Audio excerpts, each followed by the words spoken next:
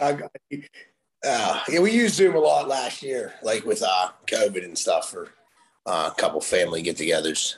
That's awesome. Yeah, it seems like most people at least now know how it works and everything. That's like one benefit of COVID is like people learned there's a different way to do this that doesn't involve driving to your house every time I need something, you know. Yeah. So how's dad life, man? First and foremost, you know, this is the huge development. You've got a whole stable of Cherokos over there. Three demons. They're upstairs. They're getting ready. We're going out here in a little bit. So my oldest is helping them get ready. So it's nice that we had like a long gap in between like the first one and then having the twins because she's a huge help. So she's getting them ready now, and then we'll head out after this.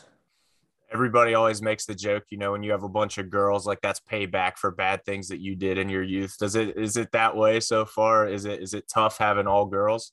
My oldest was an angel, you know, like if like I had to get ready, like I could be making her breakfast or making myself breakfast after I made hers. She'd sit down at her little Minnie Mouse table and watch TV. And if I was tired, I laid on the couch. She'd just lay up there with me and we'd watch a movie. These two are just insane. They're savages. But if they're apart, if you only have one of them, like one of them fell asleep, the other one's chill. She'll just lay around with you too. It's like when they're together, they just feed off of one another's energy and they're just insane. It's fun. Karma called me the other day, I guess when Adam said he was having twins, and he said it was payback for all the times I picked on Adam. But thankfully, my daughters will be like 4 years older, so I'm not going to date a dork. One freshman when they're a senior, so we're good. That's great, dude. That's one of the most common things possible to say, but I love it because it's a perfect tie-in. I had to ask. I know you saw Adam's video saying that you were actually the best trash talker in Pittsburgh MMA history. Obviously, you agree with that, but who would you even think is in contention with you for that title? Man, I don't know. In terms of people that picked on Adam, it would probably be Dave Sachs. I mean, we used to destroy Adam. We used to get on his Facebook because he would stay forgetting to log off of it on the computer. That's how long this was. And we would just change his password and write all kinds of statuses and just completely make fun of him. So Stacks is up there. Karma's up there. He kind of does it in his own little way. So, yeah, I don't know, man. I think I stand alone at the top for sure. I think that's fair, man. My first introduction to you was at NAAFS in West Virginia. And I forget who you were fighting, honestly, but the whole crowd was against you because you were the out of towner and you were being all boisterous and being all Cherokee and everything. And everybody wanted to hate you. And you just choked the dude out like the first round, I think, first or second round, as you did the rear naked Cherokee. And then you were up on the cage, you know, making a scene about it. And I'm like, I like this guy. Like he came into enemy territory and just totally owned it, man. Was that something that you had to develop, or is that just your natural confidence? Because you had an aura about you, if you will. I think it was just, I mean, I'm always been arrogant and cocky, I guess. And so it always rubs people the wrong way. But it's usually just in fun. I don't know. You just got to like turn the volume up a little bit, right? So it's like a character. But we always fought out of town. It was always in Ohio. And a lot of times you fought somebody from PA, but they would announce them from like Uniontown or from like somewhere else in PA so that the fans in Ohio wouldn't boom. As soon as they heard Pittsburgh, they would just boo me, like no matter what. And I had a lot of fans there. So I just kind of developed this like little thing where I would just take shots wherever we were at. Like I think I fought at NAAFS for in Cleveland. I started making fun of the Browns, and dude, they were talking about like Evolve MMA. All those guys wanted to jump me in the back. It was fucking hilarious. Over the Browns. I think I stripped at the top of the stage. Like man, people just. I don't know, man. It sells tickets. People either going to buy tickets to want to see you get beat up or buy tickets because they enjoy your show. So either way, they're buying tickets. Yeah, and you're no stranger to that, man. I mean, I've seen you ripping on the Steelers throughout your days plenty of times, you know, living in Pittsburgh. That's a dangerous move, my friend. Yeah, you know, that's what's funny, too. Like, I don't even like the Steelers. So, like, when they boo me because I'm from Pittsburgh, it's usually because they hate the Steelers. I'm like, man, I'm right there with you. But, you know, I'd have waved a terrible towel if it would have gotten the fans more mad. But, you know what? I drafted a Steeler in fantasy this year. It was completely against my beliefs, but I drafted Johnson, the wide receiver. Now he's hurt. So he was balling out too, man, having an awesome year. And then he gets hurt the last play of the game. It kind of sucks. But Yeah. Are you a Bears fan? It looks like a Bears shirt. Oh, this is my Mitchell Trubisky shirt. Sundays are titties. Uh, I loved Brian Urlacher. He was like my all-time favorite football player. Okay. So I was a big Bears fan up until like the last couple of years. I don't really have a favorite team anymore. I guess like fantasy, like you just like certain players. So I'm a big fan of Josh Allen. So and Derek Carr. I like Derek Carr. I don't know. Everybody hates Derek Carr. I don't know why.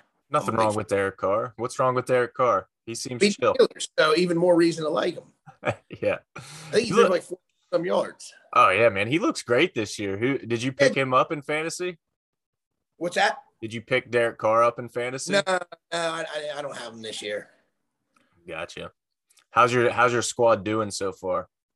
I'm 1-1, but I was the highest scorer the first week. The second week I played the league high score. He had like 197 points, so like I had no chance. But, gotcha. Long season, right? Yeah. We're playing the long game. We're gonna win this.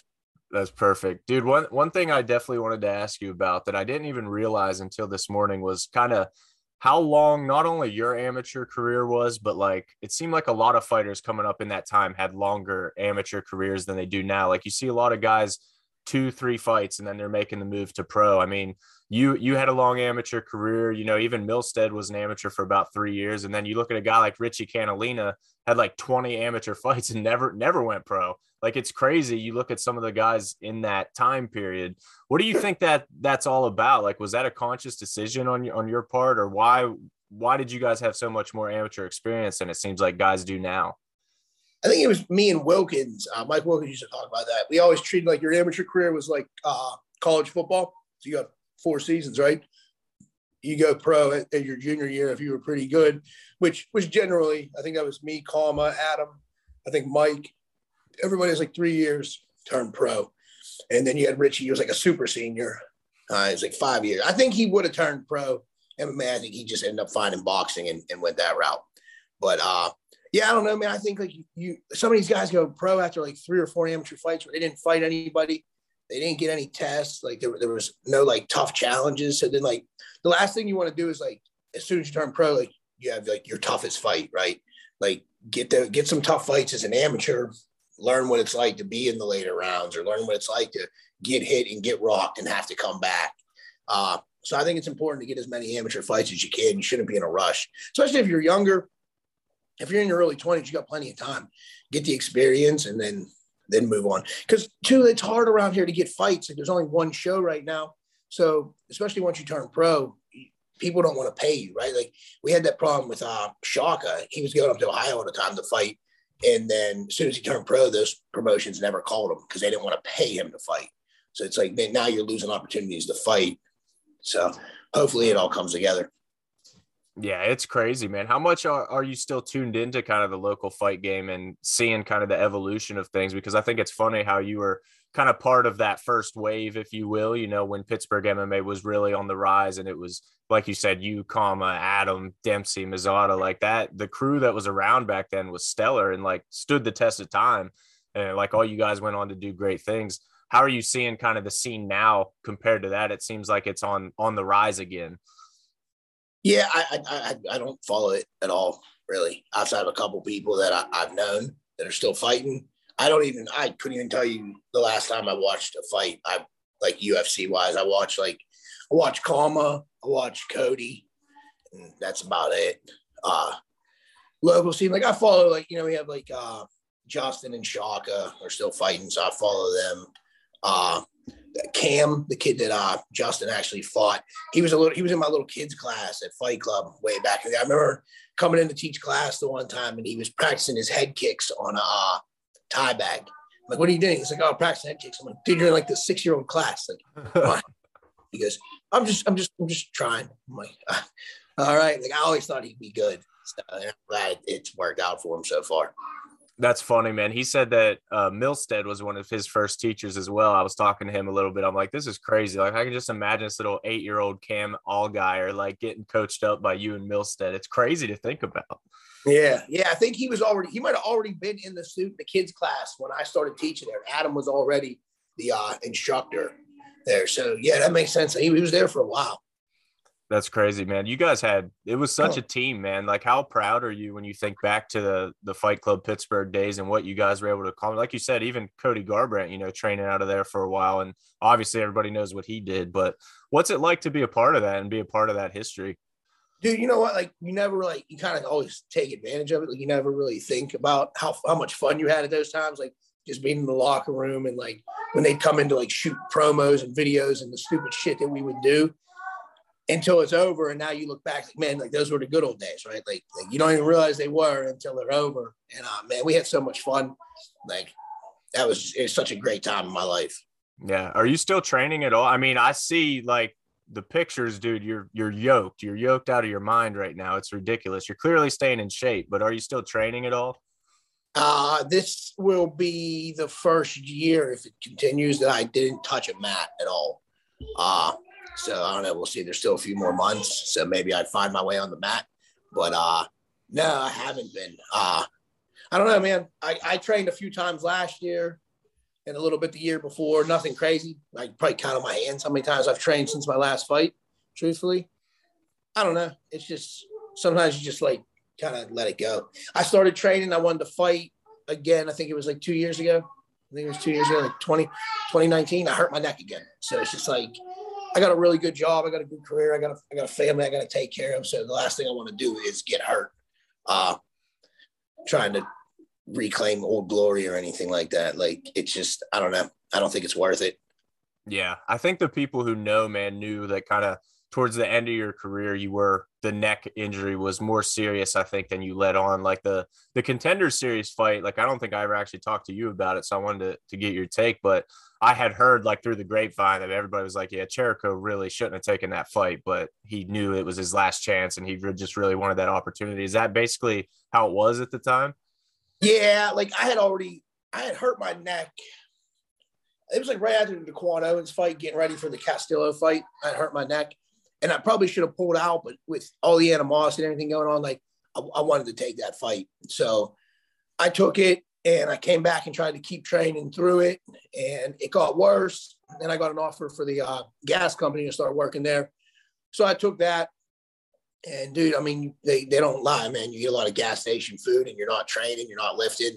I was up to like 197 pounds and just not in shape. And my neck was horrible. I was going to Isaac like 3 or 4 times a week to get neck traction and get adjusted and massages. And it was working, but it wasn't working to the extent where I could go train. And then the opportunity came.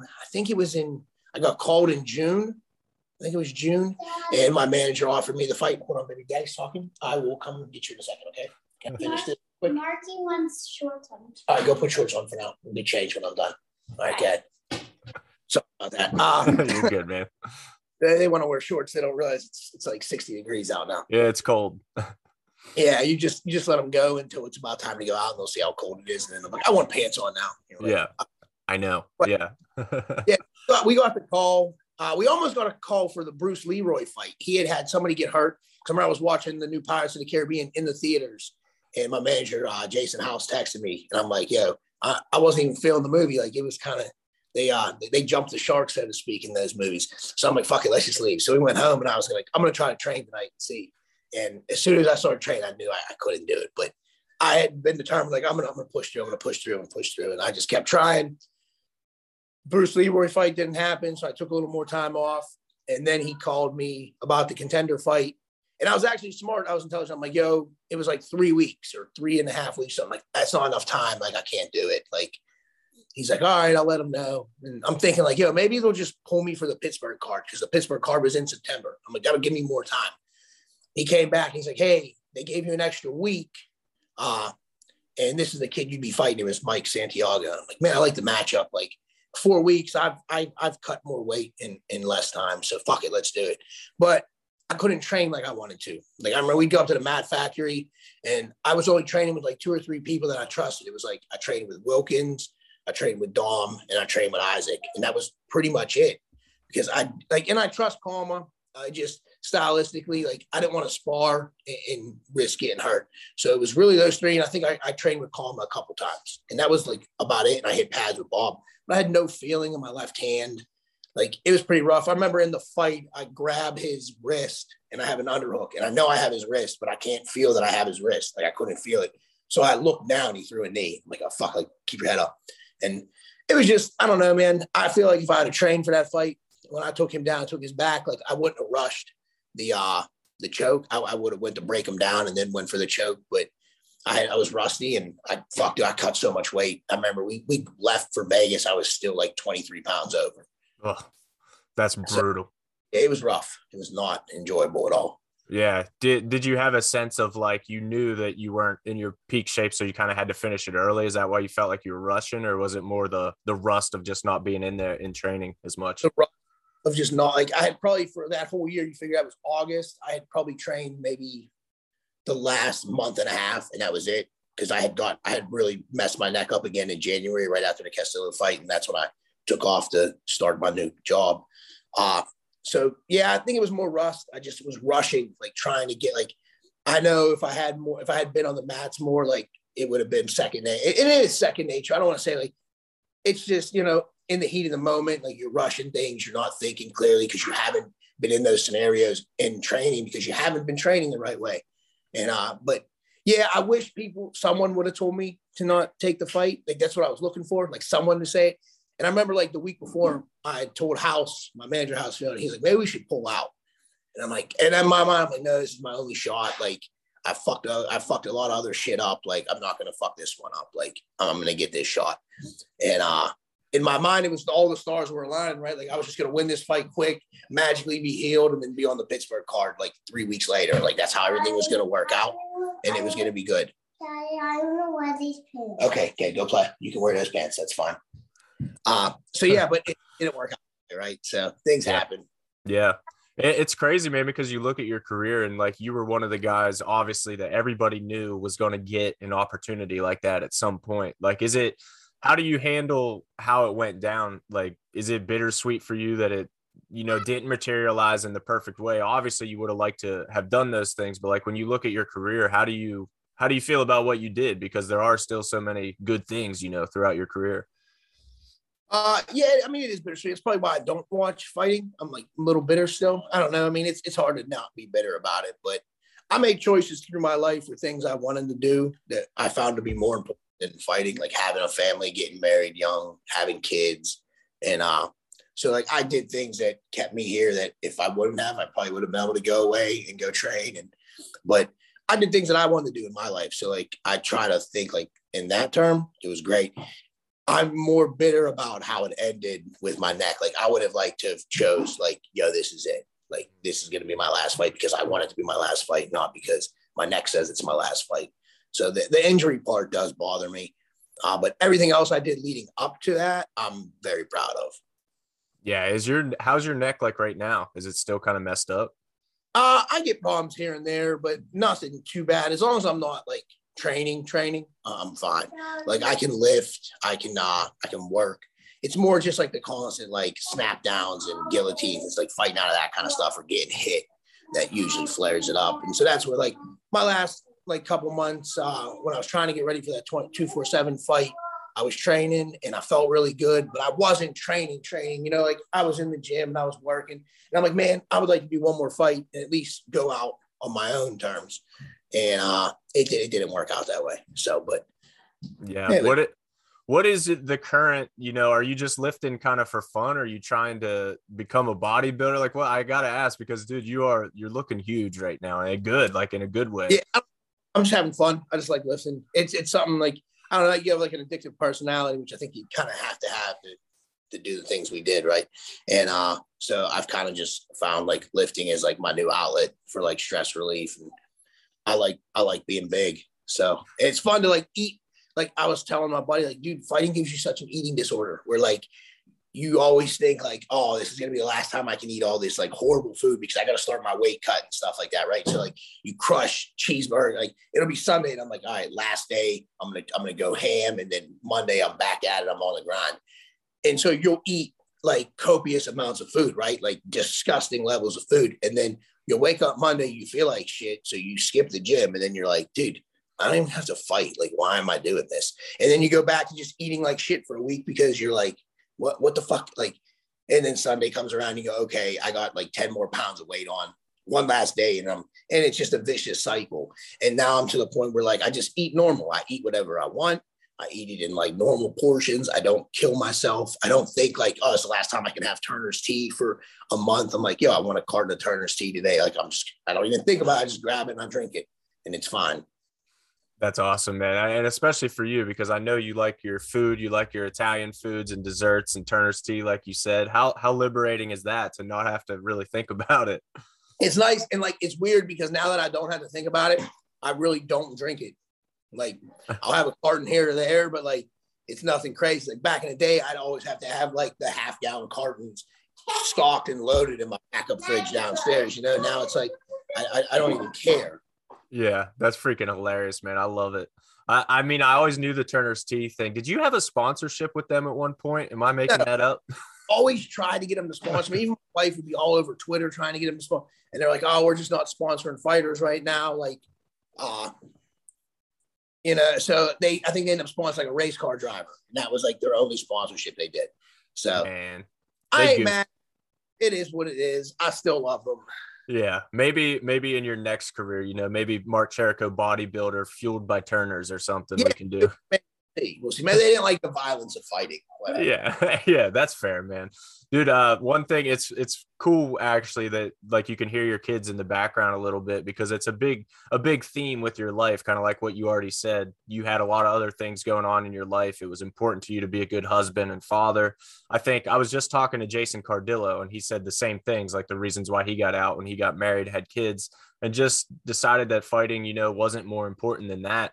I think it's interesting to see guys make that decision like you did as well, man. I mean, it sounds, you know, reasonable. Any reasonable human being is not going to fault you for making that decision, but how hard is that decision to make in the moment, you know, when you feel like maybe you do still have some left in the tank and family's calling? I mean, it's a crazy balance, right? Like, how do you make that decision? Yeah, like, so back in the day, like, I knew, like, I was with my wife for, like, ever. So, like, I knew we would always get married, and that was the goal. And then we got married, you know, and it was my, like, hold on one second. I'm sorry. You're good, dude.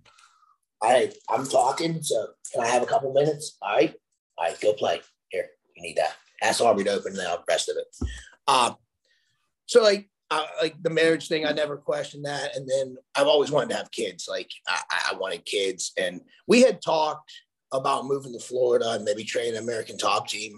And at one time there was this Arizona project going down where they were trying to recruit fighters from each weight class that were undefeated. And they wanted to move them down to Arizona to train. And we talked about that. But like in the end, family, like we have such a big family here. And like I wanted kids and I didn't want to raise my kid down in like a little 1-bedroom apartment in Florida or like a duplex with a bunch of other fighters in like Arizona. And it's just like, I want to be here. And like, I felt like I had the structure here with the right coaches. So like, I don't regret it. I think I made the right decision. I got a beautiful 9-year-old now, you know? And then the twins came along after fighting. So they've only got to see me like on YouTube videos, but no, I don't regret anything. I don't find it hard.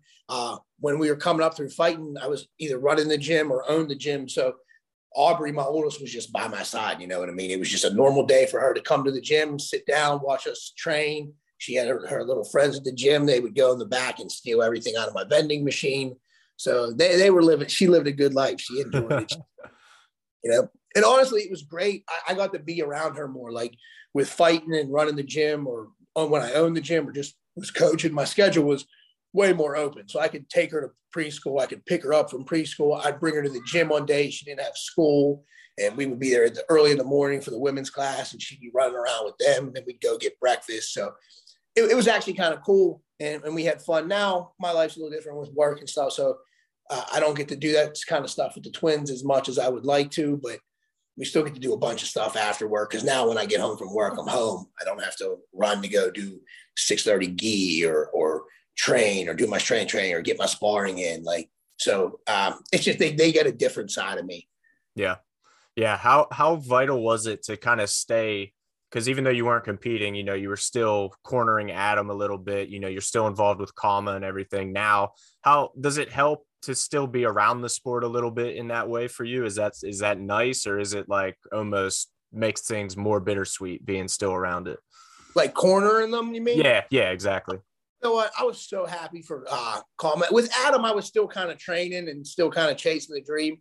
The last couple times I cornered him, and then I sold the gym and we kind of went our separate ways. But like with Kama, dude, I was so happy for him. I remember he got the knockout on 247, and I had been talking to Jason House, like, yo, you need to sign this guy. Like, and House is really good with anybody I've ever sent him. I sent him Devontae Smith, and he got him on the Contender, like, I think 2 weeks later.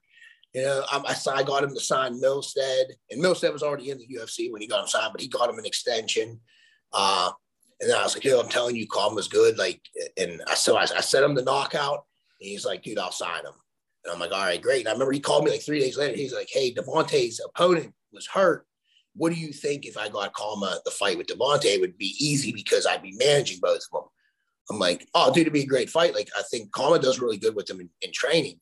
I was like, so I like in my heart, like, I like Devontae a lot. Like, I think the kid's phenomenal, but I'm like, Kama's going to win this. Like, but I didn't want to say that because I didn't want to like kind of like freak House out and be like, oh, well, like I'm basically bringing a new guy in to beat my other. Like, so I'm just like, oh, it'll be a good fight. It'll be a good fight. And dude, I was so excited for him, man. Like, it was probably one of getting the call from House to tell me that he was going to be able to get him signed in the UFC felt better than when I got the call for the Contender fight. Like, I was more for him than I felt for myself. So that's freaking awesome, man. That was a crazy fight. And you're not the first person I've talked to that said that about them training together, that Kama would get, the better of Devontae in training. But I hear that about everybody. It sounds like Kama tears everybody up in training and nobody can really figure him out, man. What is it about Kama's style you think that just works so well? Because it seems like every fighter I talk to that trains with Kama is like, I hate sparring that guy. He's terrible to spar against.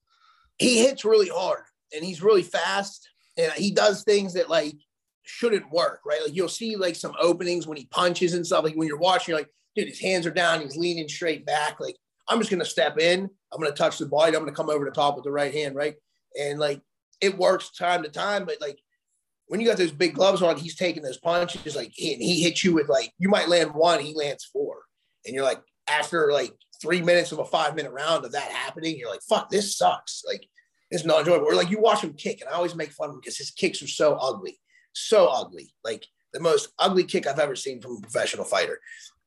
And like, they hurt. Like, they're ugly as fuck, but they hurt. So I always fuck with them. Like, people just don't know. And I always said that, like, you'd watch videos of people you were going to fight, and you're like, oh, I'm going to do this, I'm going to do that. Or like, anybody ever fought? I remember Brady Hoverman was telling everybody, like, I've seen Chirico's double, I'll stop it every time. It's easy to say you're going to stop something because the way it looks, or you think you have until you feel it, right? Because you can't feel the guy's power. You can't feel his strength when he gets his hands together, or how strong his hips are. You don't find that out until you're in there, right?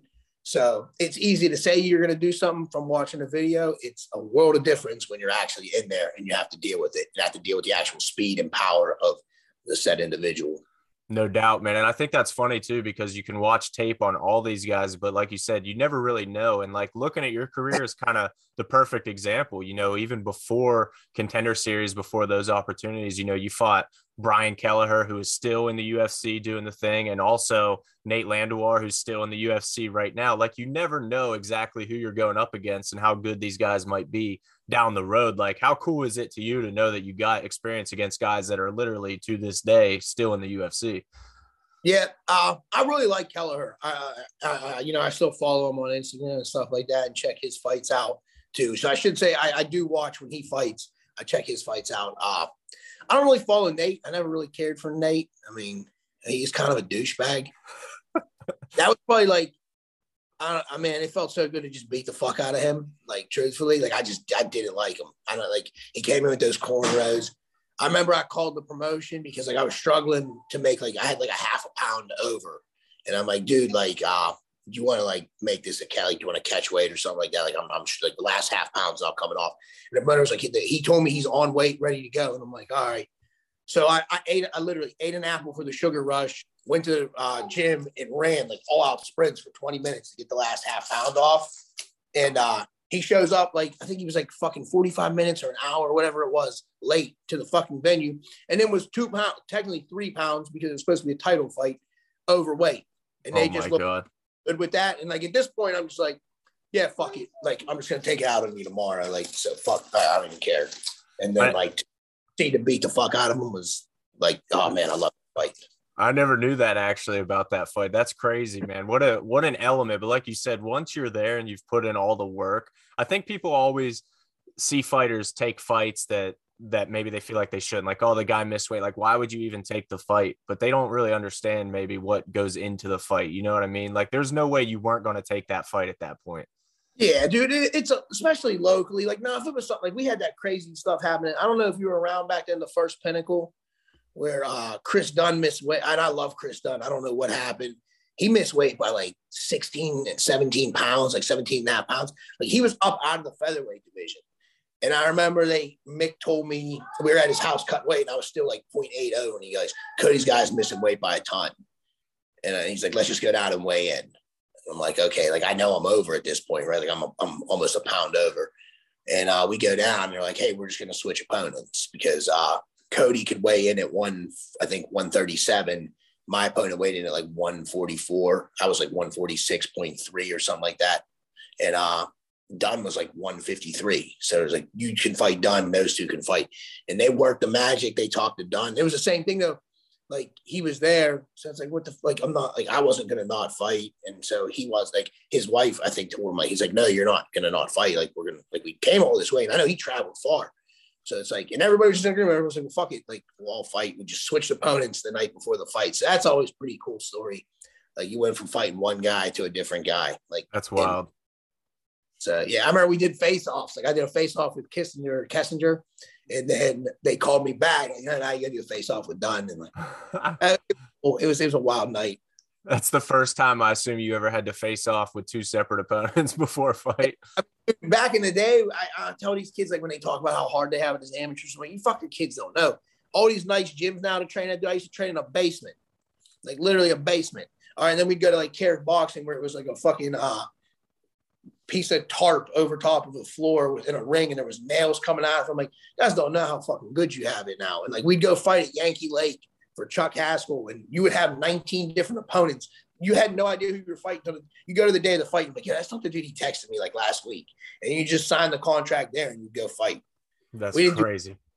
Like, which is kind of insane. I remember the first fight, we had to do blood work for Ohio. I was fighting Rob Miller, and he sent me Chuck Haskell. I have a guy that does the blood work, and he sent me all the way up in Ohio, like Broadman, Ohio or whatever. And it was like in a house. Like I had to walk through a living room and dining into a kitchen to get blood work. I remember thinking like, this is so stupid. We got to get blood work for fights. Meanwhile, it's like, yo, motherfuckers are bleeding out. Like you have no idea. Like, but I was young and dumb. And I leave this. I'm like, yo, I just left some random house in Ohio and just like gave them my blood. Like for like, what the fuck is going on? So after that, then like request a test became a thing, and you just go to request a test, and then you go to like that's blood work. But Beautiful. These kids, they had it. No, man. So there's a vial of blood somewhere in Ohio that's like 80% Turner's tea. Like scientists are going to find this down the road and be like, what in the world were humans made out of? Eating about 20% Elf Fudge cookies at the time. Dude, that's so crazy. But that, like you said, that's how it was back then. And yeah, like now they get opponents, like these amateurs are getting opponents like 14 weeks out from a fight. I'm like, God damn, man, it must be nice. And like YouTube wasn't that big back then, so there was no videos of people fighting. Like if you didn't go to the last show that he fought on, you didn't know anything about him. So and that's just how it was. These guys, some of these guys, like as amateurs, try to protect their records. And I was like, you're an amateur, like just go fight. Like who the fuck cares? Yeah, man, I'm glad you actually said that because that's something that's been blowing my mind a little bit since taking a bigger role with 247 is just seeing how things work on that side of things and how amateurs do want to protect their record a lot of times, because that was always like what you just said is how I always thought about it. It's like, dude, you're an amateur. Like this isn't about your record. This is about your experience and getting ready to be a pro. But like so many amateurs treat their amateur career like a pro career, like a loss is going to sink them or something. Is that crazy for you to see and experience? I mean, obviously you were undefeated as an amateur, so maybe it doesn't apply to you as well. It does. It does. I mean, we took some tough fights. Like Francis Healy, I fought Russ Bleacher twice. We did the NWFS tournament, Mike Putnam. So if you did the NWFS tournament, like you fought whoever was ranked top, like the top four at the end of the day. And so like, yeah, I think it's important to just fight whoever they give you. And like, you can still treat your amateur career as a pro career in terms of marketing and selling tickets. Like none of these guys sell tickets. Like I've noticed that, like you got guys main eventing that aren't even from Pittsburgh, like Ethan Goss. And no offense to Ethan Goss, but like if he's coming into Pittsburgh, he shouldn't be a main event, right? Like somebody from Pittsburgh should be main eventing because they should be able to sell tickets. But there's no guys in Pittsburgh selling tickets like that. So it's like you put the most established guy. So Ethan Goss has been around the longest. He should be the main event by default, right? So he comes to Pittsburgh, he's a main event. That blows my mind that there's not a guy from Pittsburgh main eventing because they're not a big enough draw. Like, how do you not sell enough? It's your city. Like, you should be slanging tickets to everybody. Bro, I almost got arrested for the Donnie Walker fight because I was running in and out of my house selling tickets the night before the fight, and my neighbor who had just moved across the street had thought I was selling drugs. So they called the cops. In mid-ticket exchange, the cops' lights hit. I sold tickets to those cops. Like that's the best. Like I still had my pick in my arm from my ID. Like that's how your mindset has to be. Like people are like, oh, I'm only selling tickets until the week of the fight because I got to cut weight. Like fuck you, you little bitch. It's just cutting weight. Like I know it's miserable, but like at the end of the day, you want to get paid as much as you possibly can for getting your head beat in, right? Like, we'd go to Disney after every fight because Disney's expensive. I gotta sell like $30,000 a ticket, you know what I mean? Or I gotta make 10 grand. I have to make money to do this, right? So like that should be your mindset in your amateur career too, is to sell as many tickets as you possibly can. One, because they give you a percentage, so you make a little money as an amateur. And two, you become more viable. So then when you're done, like as an amateur, Ohio will still be willing to bring you in and pay you as a pro because they know you're going to sell tickets, so you'll make their money back, right? Like some of these guys, they all think they're Conor McGregor, but they sell 5 tickets. Yeah, it's like, yeah. I don't understand it. So yeah, well, that's something that you were so awesome at, man. Kind of like we already talked about, marketing, selling tickets, everything. Like that was just natural for you. Did you have to study or work on that, or is that, like you said, just kind of your natural personality to be out there doing that? It's just personal. It's just trying to be personable, and like people want to know what you do. Like you make friends at work. I'm always a personable person. So wherever I'm at, like you're meeting people, and they want us to, like they want to be friends. You get bullshit, and they find out, oh, I do fighting. I'm like, oh, that's pretty cool. I'm like, yeah, you should come to one of my fights. Like they're awesome. Like, and you just start pitching them on the idea, and not even just the idea of the fight. It's like, yo, the amateur fights, there's like 20 some fights on the card. Like, dude, some of these dudes suck real bad. And they literally just stand there and beat the fuck out of one another. So it's like a bloodbath. They're like, oh, for real? I'm like, yeah. I'm like, and then dude, like beer's super cheap. So you get a cheap night out. I was like, you get to drink and you get to watch people get in the fights. Like what could be better, right? And like, you just pitch it that way and like people will flock to it. Yeah, it's true, man. But I think local fights, like I've said this to a lot of people, like I've been to a lot of UFC events as well, even as media, like Cage Side at a Conor McGregor fight. But there's something about local fights that is so appealing to me and so damn fun that when you're there, like it just hits different than a UFC or Bellator show. Like there's something about that local fight atmosphere. And I think you summed it up pretty well just now. Like when you pitch it to your friends, like that's it. It's just a different kind of fun. Yeah, dude. And there's so many, like, if you look at like the first Pinnacle card, look how many guys have made it from that show. Like there were so many guys on that card. Like it's like, yo, you could see like Paul Felder was on that card, Kama, Adam, myself, Cody. I think there's even more than that, but like, dude, it's like you can see the next like future UFC star on a local show. So like, come out and support them. And like, I always get angry. Like we're like, you have people like, you have a business and like you have all your friends and like they don't support it, right? But you'll see them like they can't buy a $20 ticket to a fight, but then you'll see they just bought like the latest Yeezys, and it's like, yeah, bro, you just spent like $300 on a shitty pair of shoes, but you couldn't buy a $20 ticket. And I'd make my friends feel guilty about it. Like, dude, I can't afford a ticket. I'm like, bro, you're out at Southside every weekend. Like, don't fucking tell me you can't afford a ticket to a fight. I was like, you're basically just paying a cover charge to get into the club that you were going to go to on Saturday. And then the beer's cheaper here. So and you're helping like support me, like chase a dream. So I would guilt trip the fuck out of them. I don't care. That's hilarious. See, that's another reason why you're the best trash talker in Pittsburgh. You're not afraid to put people on the spot when they goof like that.